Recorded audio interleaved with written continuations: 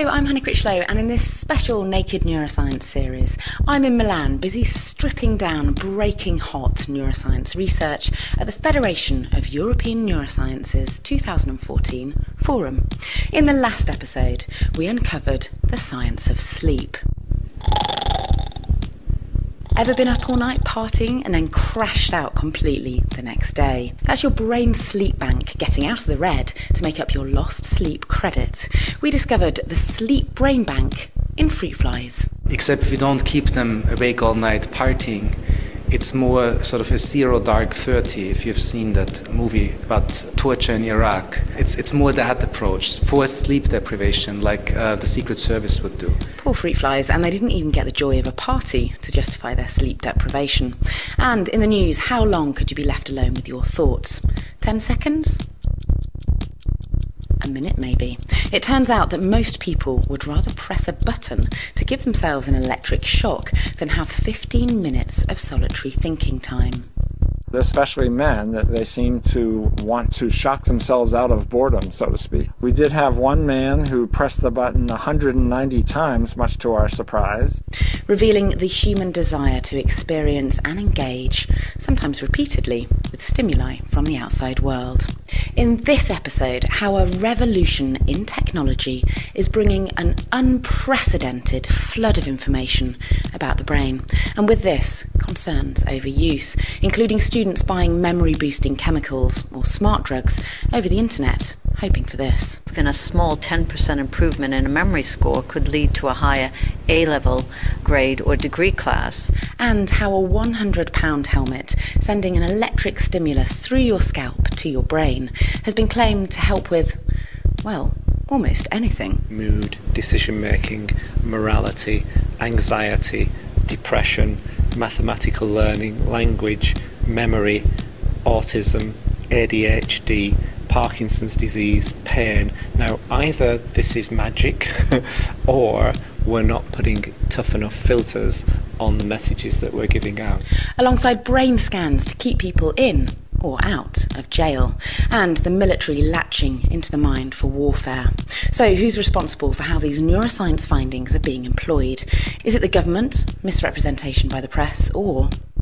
I'll put it out there, for the first time in my experience, I think we're in an area where the hype is led by scientists.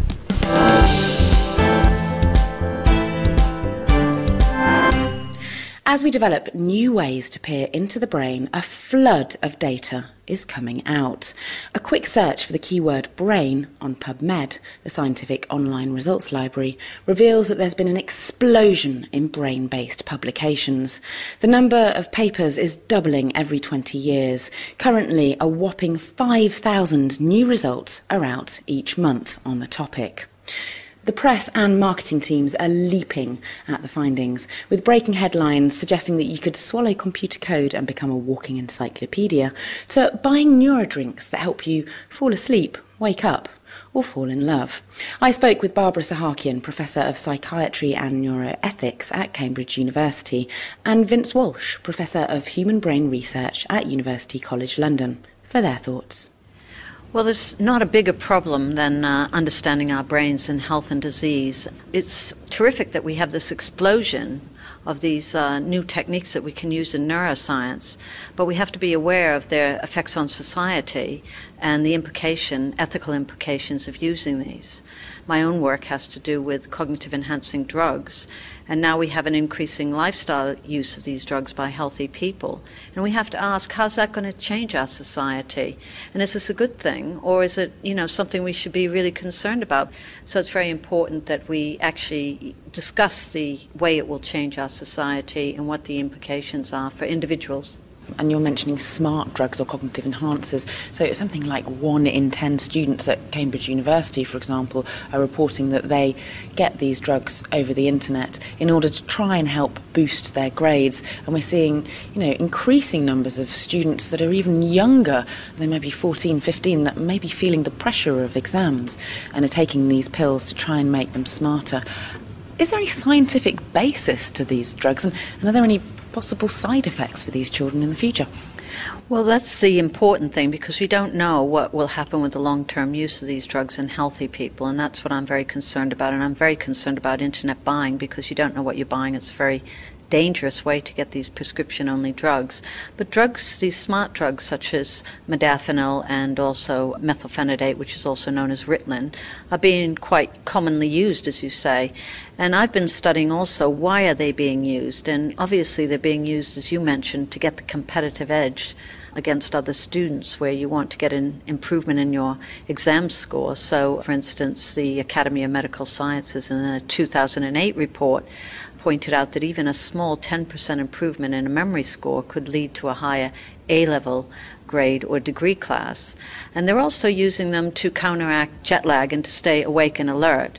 But the other interesting reason that we found out recently that they're using them for is because they enhance a motivation. So for things that you were putting off and didn't want to do, say studying for your exams or writing a long essay paper, it makes doing that more interesting, more pleasurable. Well, this all sounds very positive. I mean, I'm tempted to get some now. Is there any reason that I shouldn't?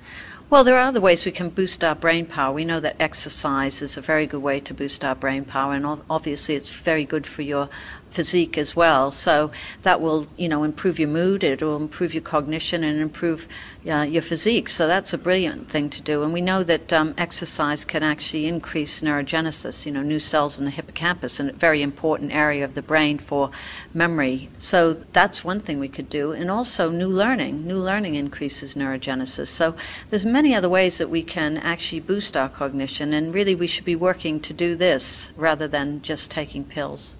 And I think we're also going right back to what we're in universities for.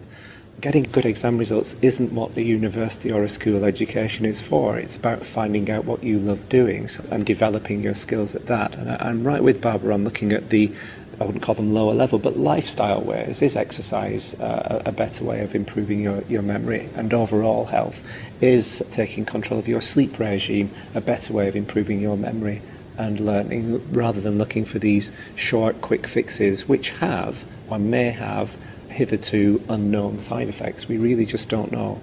And as well as the chemical ways that you can tweak your brain and your behaviour and boost your cognition, there's also other ways that you can stimulate yourself, which I believe you're concerned about, Vince. Yeah, there's a similar problem in the brain stimulation world, and I think what we've got is a problem of big data. The pace of advances in the neurosciences and the pace of the sheer numbers, the volumes of papers, means that it's not a question of what we can measure, it's a question of what we need to pay attention to amongst what we measure, what matters of what we're measuring. And there's a lot of measuring and a lot of attempts to manipulate the brain which might not really be fundamental, they're just doable.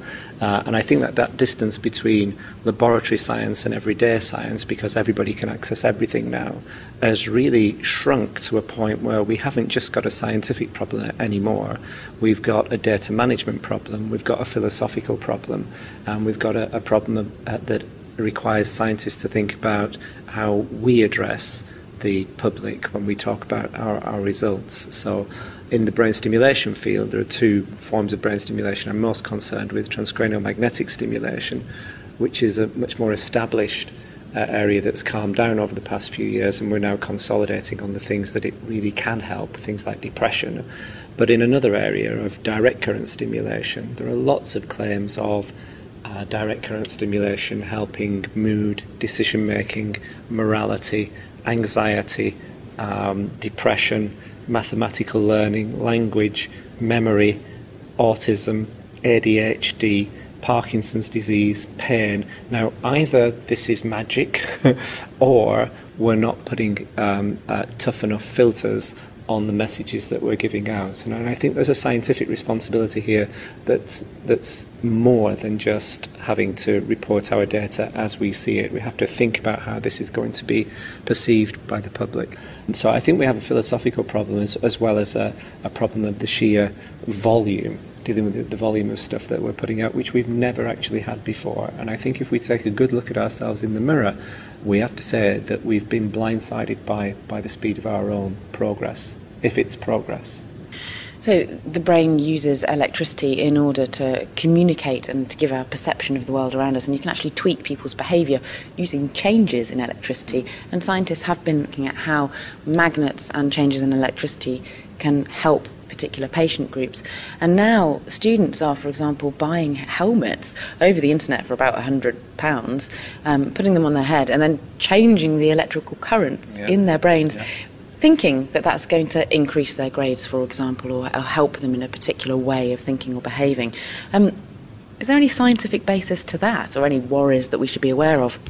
A big no and a tiny yes. This is the problem of the signal-to-noise ratio when there's so much data out there. If people make claims about what direct current stimulation can do, then members of the public will follow up on those claims.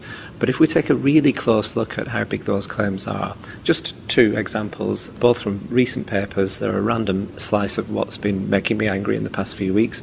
One was a single case study of direct current stimulation showing that direct current stimulation could relieve anxiety. Now, that's actually worthless. It's not in the mould of classic neuropsychological case studies. It's a pilot study on one subject that should have been followed up with a large group and a control group and control stimulations, but it's there in the literature for anybody who wants to Google it. Is DC stimulation good for anxiety? And it's that kind of irresponsibility that I think we have to watch out for. A second example, a study to assess the tolerance of direct current stimulation in children. I think these were about 10 to 12 years old. And the measure of tolerance was whether the parents at home observed that the children tolerated the daily stimulation well enough. This is, I'm not ashamed to say it, we're very nice to each other in science, we're very gentlemanly, and we hide behind peer review, but this is unacceptable. We really don't know what these currents do to the brain. I'll give you one example. If these things might be doing something to the brain, and if the very small millisecond effects that we observe in the laboratory can be translated into the real world, then we really have to be much more careful than we are being in having parents assess whether children are okay or having single case studies. But let's take the second case. Is it possible that these things are not doing anything to the brain? I'll give you one example. Everything that we know about these techniques is based on how it affects a certain part of the brain called the motor cortex, because we can measure how it makes the hand twitch. Now, I can make your hand twitch and I can change its sensitivity, the part of the brain that controls it, for up to 90 minutes. And that makes a very nice paper. I can control brain excitability for 90 minutes. That's as long as you sit very still throughout my experiment for 90 minutes. If you shake your hand, like you're shaking out a pen for 10 seconds, all those effects of brain stimulation go away.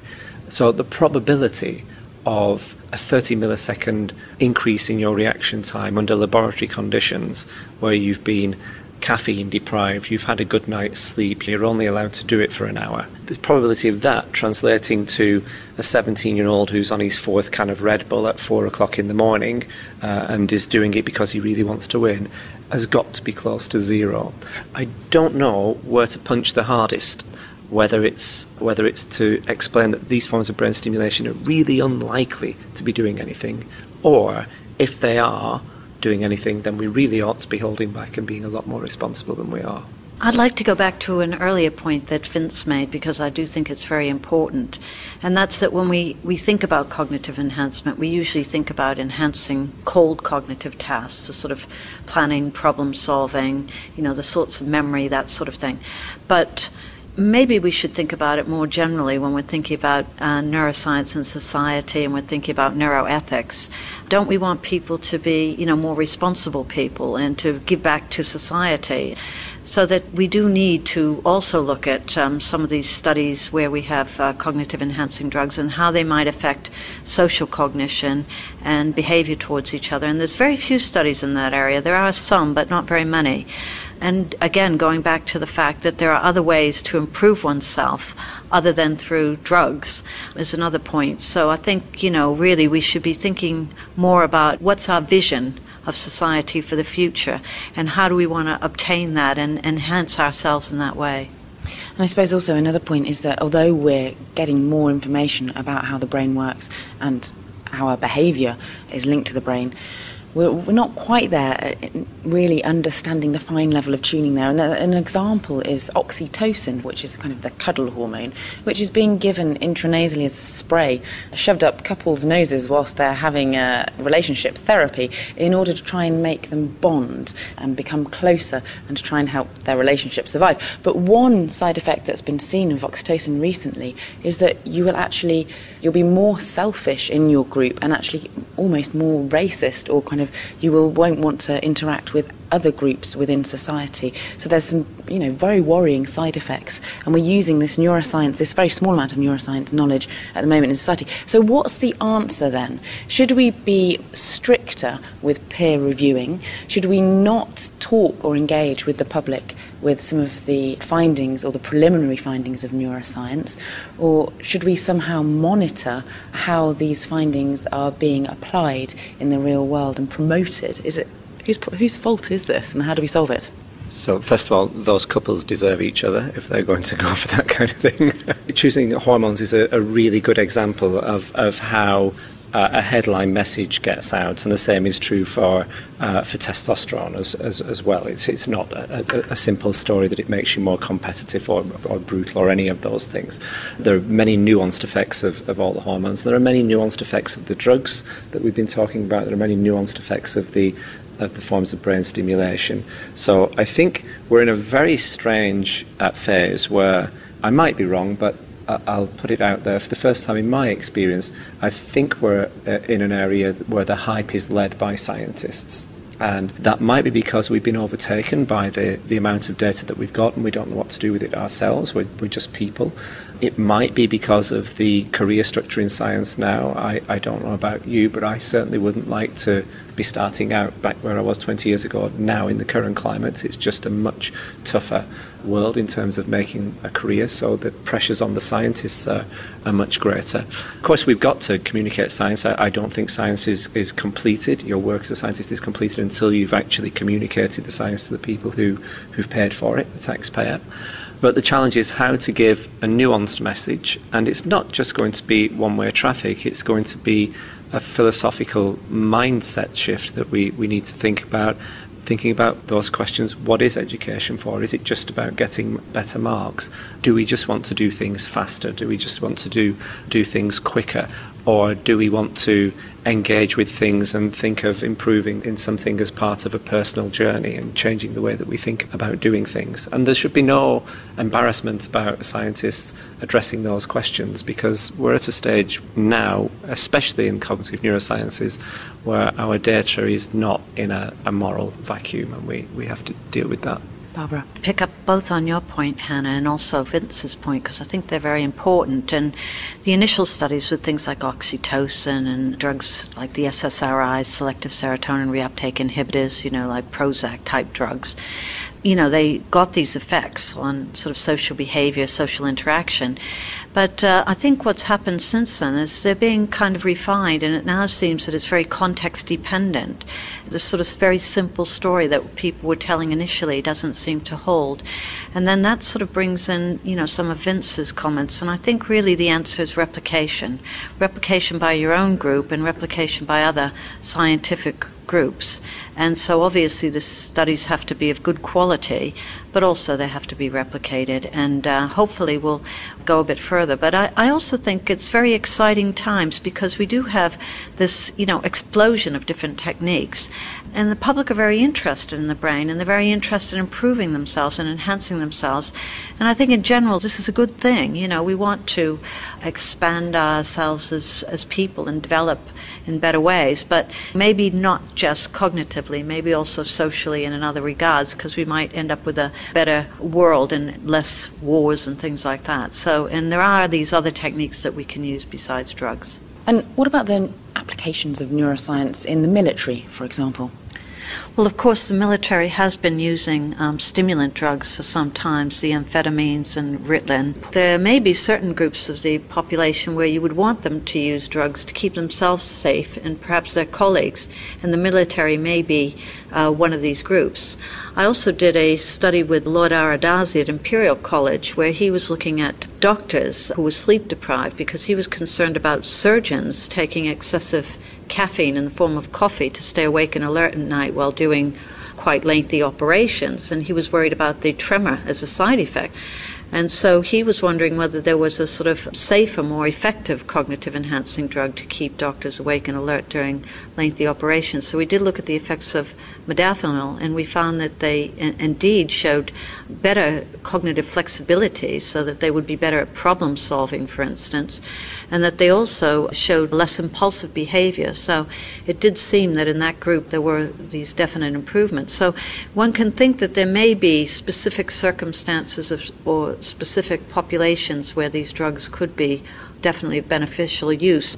As you said earlier, Barbara, obviously repetition with these studies is key before the NHS starts doling out these cognitive enhancers to all of their doctors to ensure that they don't get the shakes and also have very little attention during long surgery.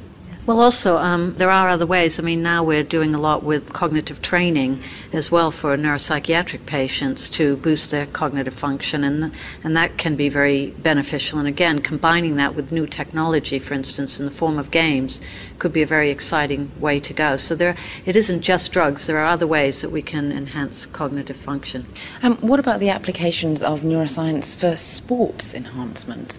You were mentioning earlier, Vince, that you can actually stimulate muscles in your hand by stimulating in an area of the brain called the motor cortex by electrically activating it. So could athletes just exercise their muscles by just activating particular areas of their brain? I think the long answer to that is no. I think when people make suggestions of using things like brain stimulation for athletes or for soldiers or anybody at a high performance end, like a musician, for example, what they're betraying is a lack of knowledge about just what it is these people do at the level of excellence that they do it, and how far away it is from the laboratory that we work in.